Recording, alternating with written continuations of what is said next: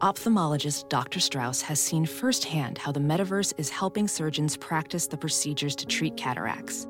Cataracts are the primary cause of avoidable blindness. He works with a virtual reality training platform developed by Fundamental VR and Orbis International to help surgeons develop the muscle memory they need.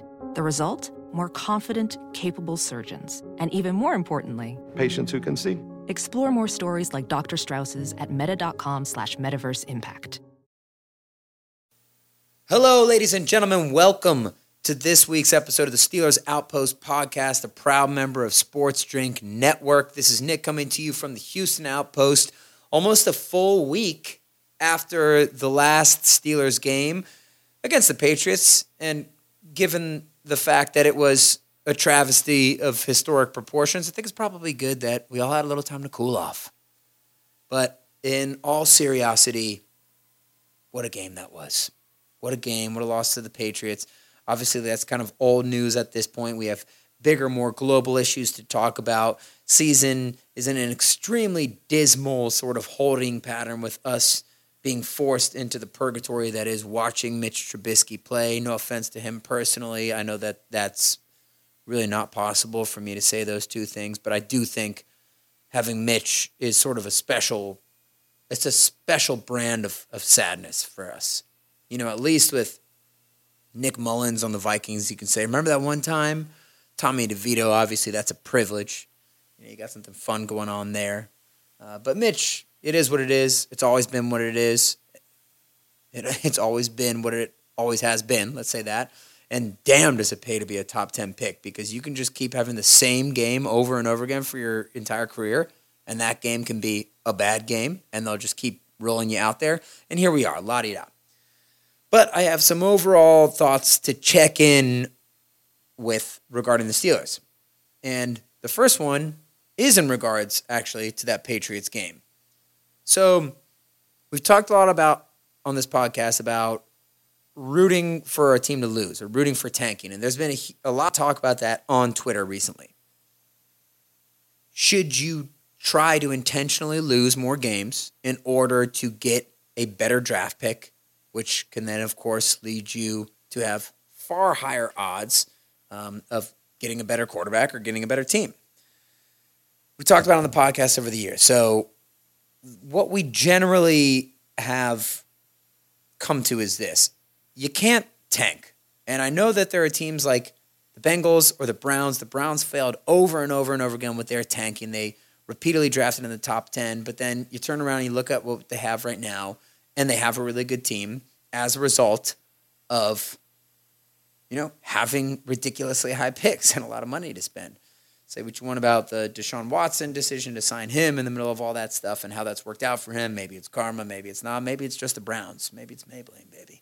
But sure, I see that there are arguments for it, but Papa Tom and I have long surmised that losing can do more long-term damage to a franchise than we may realize in the moment, because it can fracture the foundation of a team. It can actually completely dissolve and eradicate the foundation of the team. Look at the Bears. Like, why are they trading Roquan Smith when they traded him? Why are they trading a second-round pick for a Chase Claypool? They're freaking out. They could have had a core to kind of go into this 2024 with, but all these teams are incredibly impatient. The Panthers are impatient. You destroy your core, and with the Steelers, where they left off last year was, hey, this is a team that's trending upwards. They're 6-2 over their last 8 games. Now there's just some defined holes that they can fill in, and they can become a real contender. Now, of course, they completely dropped the ball this year, and they regressed, for many different reasons. But going into this year, there was reason for optimism because there is some level of culture instilled in the team. And I do think the exception to tanking would be if your season is already lost, and let's say you got 4 games left in the year and you only have 1 win. At that point, the end is in sight. I don't know how much morale you're going to salvage by winning or trying to win one of those games or 2 of them or whatever it is, and you're already at the finish line. Just finish the job. Finish the tank and get Joe Burrow instead of Tua. Finish the job and, goes on and on. Yada, yada. Trevor Lawrence and instead of Zach Wilson or whatever it is. But that being said, the Steelers are not in that position. And another element, as a fan rooting for tanking, it's actually quite difficult when you're watching the game because all week you're discouraged because this is our life. This is the life we chose. We are DNA connected to the success of the Steelmen, and it can be discouraging when not only are they bad, but they're just downright boring to watch for the past 5 years. I don't care if you're bad and you at least score 2 touchdowns a game, but the Steelers legitimately cannot score 2 touchdowns a game on a consistent basis. So massive issue there. But when you watch them, you might be mad all week. All right, I want us to just screw it, blow everything up, fire Tomlin, draft a quarterback high. We can really get someone in here, and the whole modern NFL revolves around having a ridiculously good quarterback, and the rules make it so much easier for the teams. I hope we lose. And then the game starts, and you're like, I don't want to lose. I hate the Patriots. I hate them with every fiber of my being. I want to beat them. And the game kind of goes on, and you sort of cheer for a win. And even if you can pull one out, it sort of becomes a fun use of your time. Now, if you're a Steelers fan, that fun is really in real time, it's like a 17-minute segment of the fourth quarter after you've watched the worst game of your life, and then these Steelers games inevitably get kind of exciting in the very end of the game. And then you win, you're kind of like, that was nice. I can see some things we have to look forward to. We have a young corner who's going to be a star in Joey Porter. We have this Keanu Benton. Man, it's fun watching TJ Watt's career, yada, yada, yada. So it's hard to root for the loss in the moment. And for me, it's been a little bit difficult doing that until this Patriots game, where this was the first game coming off of the heels of a predictable but truly depressing loss to the 2-10 Cardinals because the Steelers were feeling themselves after their unbelievable 16-point outburst against a Jake Browning-led Cincinnati Bengals team with a bludgeoned defense that hasn't done that well this year anyways. The Steelers lose that Cardinals game. And at this point, you've realized, okay, the Steelers are in a bad spot. The Steelers are bad. Well, the Steelers are aggressively mediocre, I'll say that. They are a purgatory team destined to be one game on either side of 500 and get blown out in the playoffs unless they draw a lucky straw in the playoffs where they play, a team that shouldn't be there. And then they can get blown out in the second game. We know what the Steelers are. They haven't changed. But we had to give them some slack, even though a lot of fans didn't want to, after Ben Roethlisberger's elbow exploded and he turned into old man Ben. So basically you lose your superstar quarterback. You lose every single member of that elite offensive line. You lose Antonio Brown, Le'Veon Bell, Martavis Bryant, Juju Smith-Schuster, Eli Rogers. You lose literally every player on a dominant offense, and then you get Hayward and Watt, still from the defense, which sucked in that era anyways. But it's just unrealistic to think that, the Steelers, they're Alabama. They're just going to recruit the next guys. No, the league is designed so once you lose that franchise guy and every other player that went with him, it's going to take multiple years to fill those spots. That's 11 right there that what did I name, like 14 or 15 of the offensive starters? You're not going to get those in one offseason. It's kind of ridiculous to even hit on 3 guys in a draft, let alone, all right, we're just going to hit on 5 each year, yada, yada. Yeah, it's going to take a few years to rebuild. So you have to give Tomlin, Colbert, Kahn, the Rooneys, whoever you may want to lump into that, you got to give them a few years to recover from that. Okay, and so last year, it's a gross-looking year. They kind of get better at the end, and now everything is ready. The table is set. They have the highest-paid defense in the league. I guess the third highest at this point now. But and they got the second-year quarterback.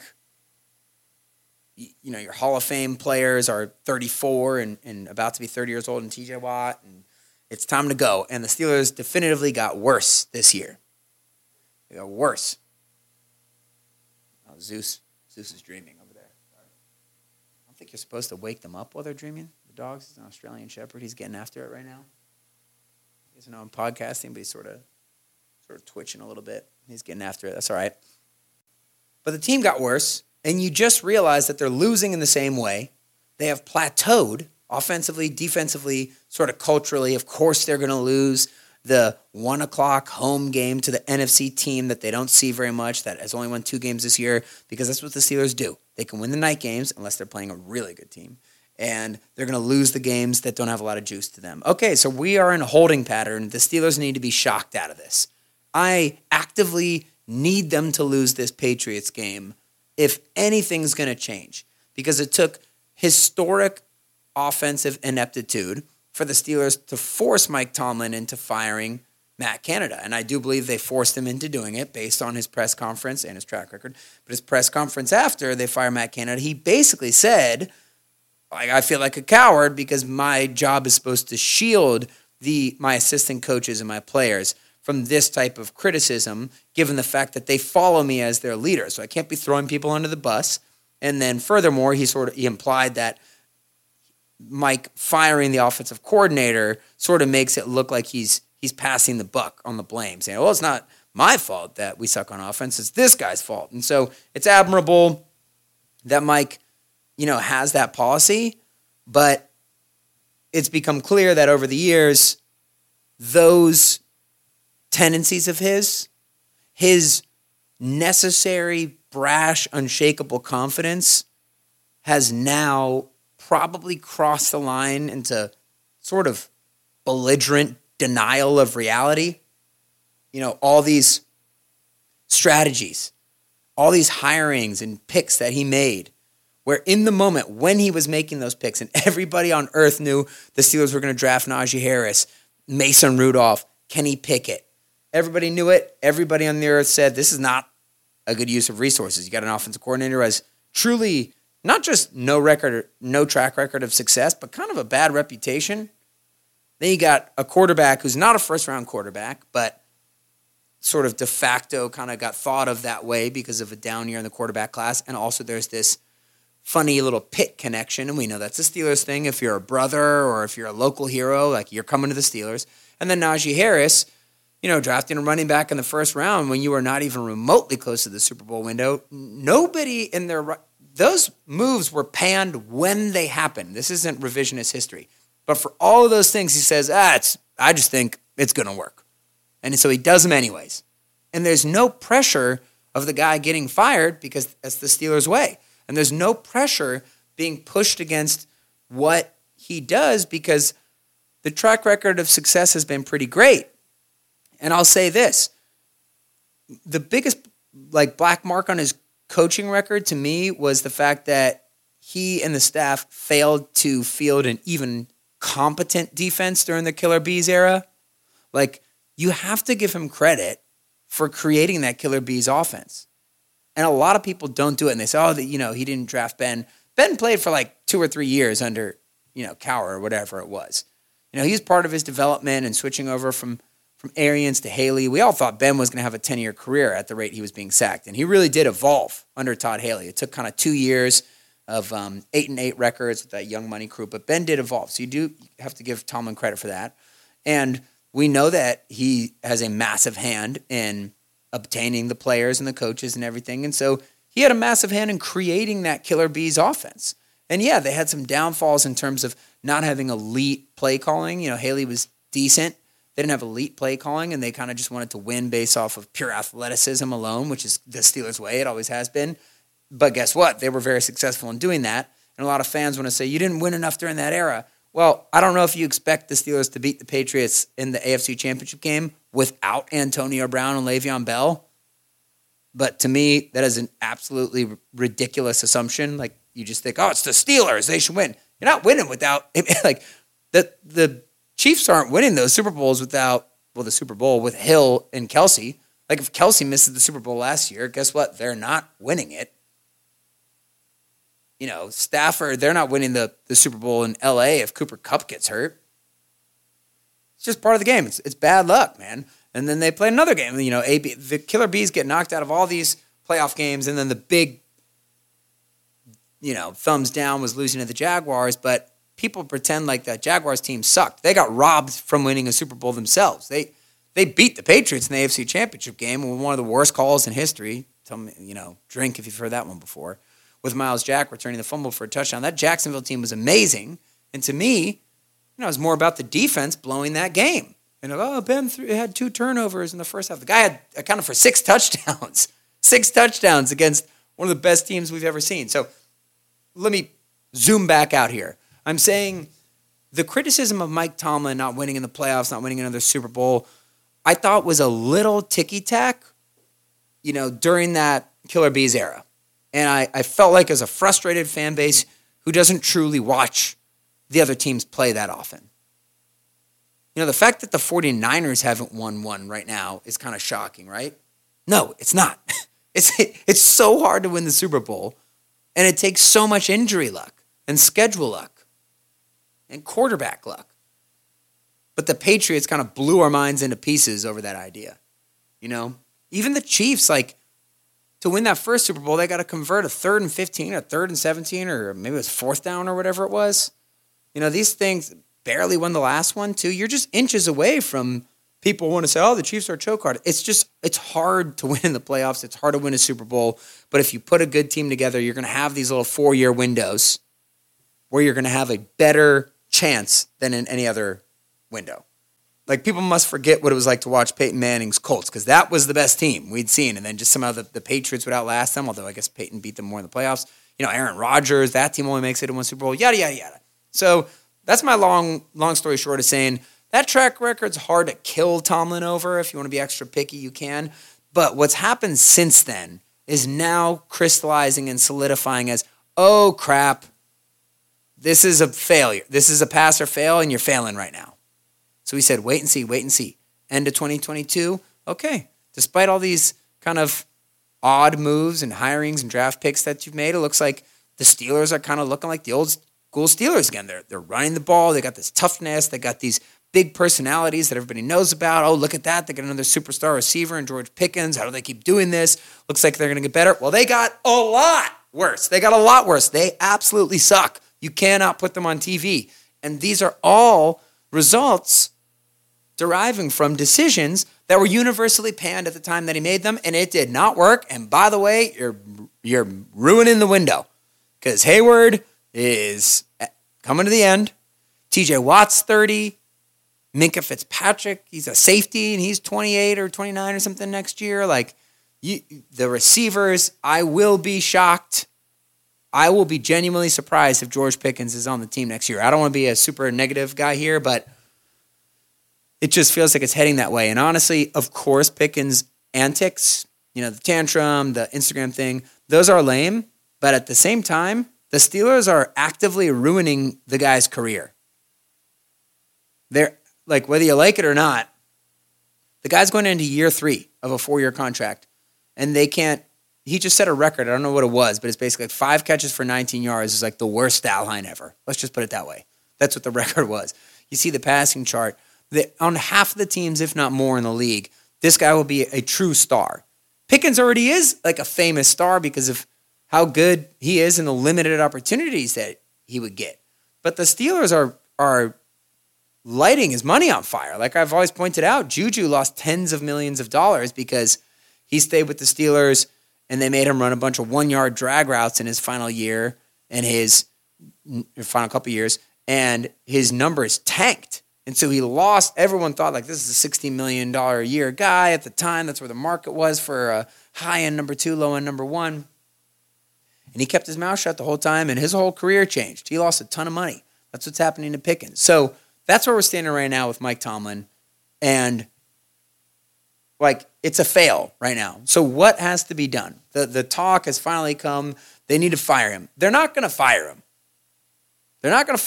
And I don't necessarily think they need to fire him, but I do think the Steelers need to realize that they're not just a few pieces away. They're not just a few tweaks away. They can't score 14 points in a game, right? And their defense has issues too. I could care less about defense, truly. And they should start taking that attitude as well, because it's not 1999, and it sure as hell ain't even 2012. The game has changed. Yes, of course you need a good defense, but you need that long after you have a good quarterback, offensive coordinator, and just offense in general. Ben Johnson and Jared Goff, they've had a couple bad weeks, but in Detroit, those guys aren't world beaters, but they're adequate and they can get it done, right? I'm not saying you need Mahomes and Reed, but you do need to get more than 14 points in a game. Okay, so here's what needs to happen, in my opinion. And a lot of people have expressed this, and the true question, I have here a few true questions. Number one is, can a tiger change his stripes? Is it a zebra, tiger? I don't know. Can you change? Can a human being change? I think yes. So Weidl and Kahn and Weidl and Rooney need to approach Tomlin and say, hey, we got to take some of the power from you, buddy. And they definitely don't need to say it like that. But there needs to be a come to Jesus of, hey, Tomlin, I think all the things that make him an elite motivator and coach are still there. But here's what reality is in the NFL, there are decisions you make that will yield consequences for years, which is why I was so bummed when they took Kenny Pickett. And I'm not trying to crap all over Kenny Pickett.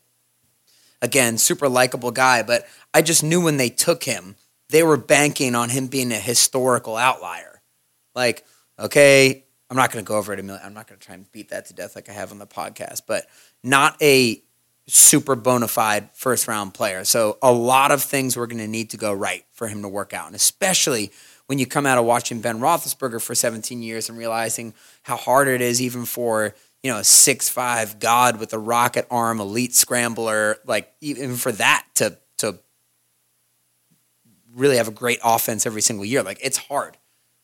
And so there are decisions that you make that yield consequences for years at a time. And Bill Belichick seeing it, and Mike Tomlin seeing it, and Tomlin's hires and draft picks, and vision of how he would build this post-Ben Roethlisberger team has yielded a lot of success. As much as people don't want to say it, this team looks a lot better if they have Kirk Cousins at the helm next year. A player is a really good quarterback. We're not saying you're getting Patrick Mahomes or whatever, but also, by the way, I see some people crapping on Kirk Cousins on Twitter. It's like, what awesome team have you ever seen Kirk play with that makes you treat him like Jimmy Garoppolo? Like, oh, you can't win a Super Bowl with this guy. That's kind of crazy. But a lot of things that Tomlin has done has resulted in a roster that's pretty impressive and does some things well, but they're kind of falling apart right now. And you gotta lay in that bed. I mean, I think Bill Belichick hiring Matt Patricia and Joe Judge to be the offensive coordinator in the second year of Mac Jones' career destroyed the Patriots as we know them right now. Like, Mac Jones had a truly phenomenal rookie year. And it's not just, they won, they went to the playoffs, he threw touchdowns. You watch the guy play, and he's going 1, 2, 3 reads, boom, accurate, aggressive, in the pocket, doesn't care about what's around him. And he made a highly questionable move, just like Tomlin did with the 3 big moves I kind of talk about, and whatever you want to say about the choices of how to build the offensive line and yada, yada. And those decisions, they lock you in for a while because now the Steelers are not getting an elite quarterback. It's not happening in this window with TJ Watt, and even think about Isaac Seumalo and, Jalen Warren's on year 2, like Jalen Warren's in his prime. There's a lot of stuff right now that's set for the Steelers, but they are now not going to, time is of the essence. Let's just put it that way. And so the brass needs to be able to not even really approach him. You got to kind of tell him, like, hey, this is a team effort, and we kind of want to do X, Y, and Z, and we can't just keep stubbornly doing the same strategies over and over again. We're going to pick a list of offensive coordinators, right? You're not going to hire a buddy this time. We're going to look at guys, and then we will collaborate with you on who you would like to work with the best, because I think it's just unrealistic to say you're just going to sign him a guy. And I also think it's unrealistic to just assume, Tomlin's a bozo and he can't get it right at all. No, but you do need to take more of the control because Tomlin clearly has had more of that in recent years, and it has not worked. That doesn't mean it's never going to work again. Tom Brady sort of slumped 2010, 11, what was it? Sort of those years, like he was kind of not playing as well. People couldn't talk about it, because of the resume. Then he switches his throwing motion to the Aaron Rodgers throwing motion and re-explodes in his career and has the incredible second and third acts, or third and fourth, or whatever you want to say. So they need to sort of take the control from him. And I think that there are signs that can happen. Number one, the draft they had this year with all the trading. Number two, forcing him to fire Matt Canada midseason, which he would not have done had they not have forced him to do it, in my opinion, based on the press conference that I outlined earlier. And by the way, the fact that he wouldn't have done it is yet another sign of, hey, these stubborn tactics you have, this bullish, like, Nobody thinks these strategies are going to work, but they're just dumb and impatient, and I'm just going to hold the line, and it's going to work eventually. That's the problem. The lack of pressure from the Steelers allowing him to do that, that's the problem. He might not have to face the music the way he should if there was some more pressure on him, right? So that's one thing you got to do. So that's one big question is like, how are they going to kind of force him to evolve? Much like how Mike Tomlin forced Ben Roethlisberger to evolve with Todd Haley. And it was a messy first 2 years with Haley. 8-8, 2 years in a row, and then they exploded into the Killer B era in 2015, right? My other question is this. I know everyone wants to talk about the Eagles and Andy Reid and letting him go and how there's this narrative, hey, sometimes it just runs its course and you got to let a guy go. I don't think that you can actually prove that that's the truth. Like, I know that that's a nice packaged story, but are we really saying definitively that Andy Reid wouldn't have made another amazing team in Philly? Because, look, first off, the teams expire. It's just what I said with Ben and that offensive line. Like, they don't just stay the same players forever. You lose them to free agency, and then guys get older, and they get not as good. The Eagles went to 4 NFC championships in a row and a Super Bowl. That bar is so laughably high that now all Andy Reid's compared to in Philly is that bar. And then if you don't make it for a few years, which, by the way, like we outlined in the podcast, a few years is what it's going to take to completely overhaul your sick team. You went to 4 NFC championship games in a row?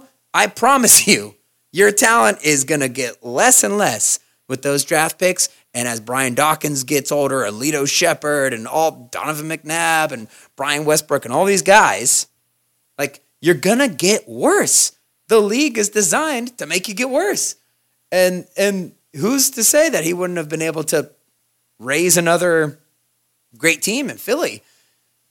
But you kind of got to give him the time. Well, the Steelers have given Mike the time, and he has done a good job in certain portions. This isn't Cleveland. This isn't Carolina. But there's some things that just objectively haven't worked out. So that's my other thing. I've always been a super loyal Tomlin believer to the death guy. I think hopefully I've been able to outline some of the reasons in this podcast why I think objectively he shouldn't get a good grade right now. But I also want to stay connected to reality. And you can talk about the stories of how the Eagles were bold enough to change their coaches, and now they've made 2 other Super Bowls with different coaches. The 49ers have made Super Bowls with multiple coaches, after firing Jim Harbaugh with how that relationship went sour. That was shocking at the time. It's like the dude wins like 75% of his games, and you're firing him. And then they sucked. They got Jim Tom Sewell. They got a couple different Chip Kelly for a second. Both teams had Chip Kelly at some point or another. And then eventually they land on Kyle Shanahan. But then again, you also have the Jets, and you have the Browns, and you have the Panthers, and you have all these other teams who try again, and it doesn't work out. My point from last week's podcast was another comparison to the Eagles and the 49ers, but that was more in relation to how they handle offense and how they handle their quarterback and how decisive they were and not just waiting like the Jets with Zach Wilson or the Giants with Daniel Jones or kind of like how it was with Jameis for a while. Like, I know Jameis threw 30 interceptions that one year, but he also threw 30 tuds, and they said, give us Tom Brady now. We know that we have the passing yards and touchdowns leader, but give us this guy. The Eagles, MVP, should have gotten it if he didn't get hurt. Would have gotten it for sure. Carson Wentz, just signed him to a lucrative deal, still let him go. Draft Jalen Hurts in the second round. That's probably kind of what the Steelers should be looking at this year to bring in competition for Kenny, whether it's Kirk, and maybe even sits behind Kirk and learns a little bit, settles down, whether it's like Penix in the second round or whatever it is. But they were bold enough to do that. San Francisco got to the Super Bowl with Jimmy Garoppolo. They replace him. And they draft the guy in the top 3. Biggest trade ever. Sort of humiliating to move on from that. They didn't hesitate. They got Brock. They found a guy who was better. Little diamond in the rough situation. But they also got rid of the other guy. Like, all right, this did not work.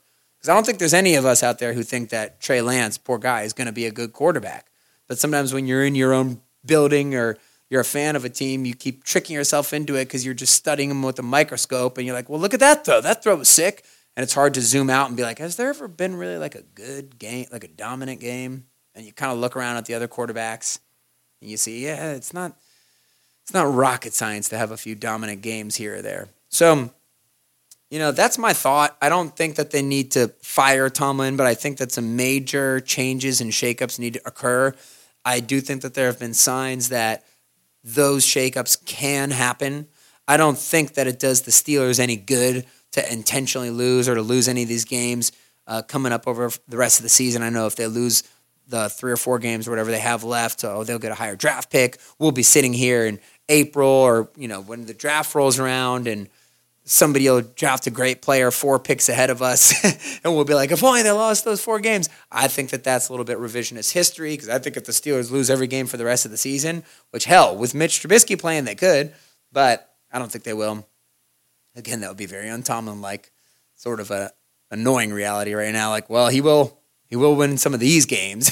We just want him to start winning the big games again. But I think that the cracks to the culture in the Steelers locker room, which we have seen in massive way, Minkah Fitzpatrick's comments this week, people don't want to toil for it.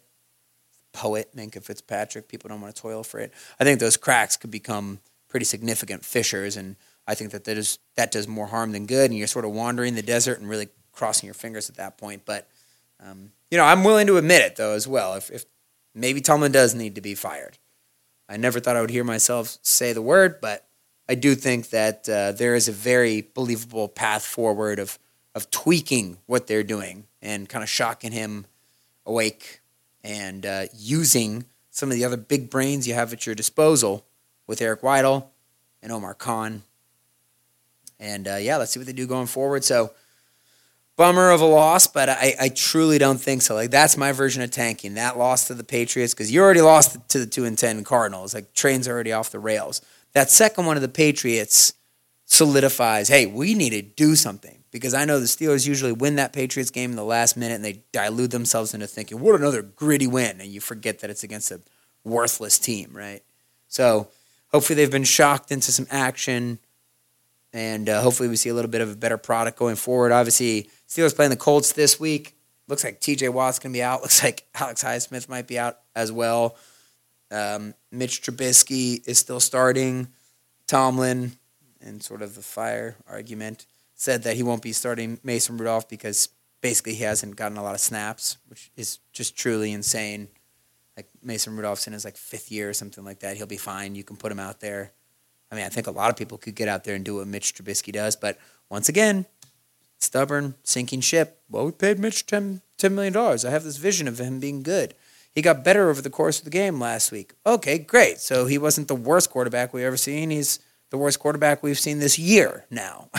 It's just ridiculous to get the tunnel vision over that kind of stuff. So annoying, but going to be tough against the Colts. Let's hope the Steelers get it together after that. And, I don't know.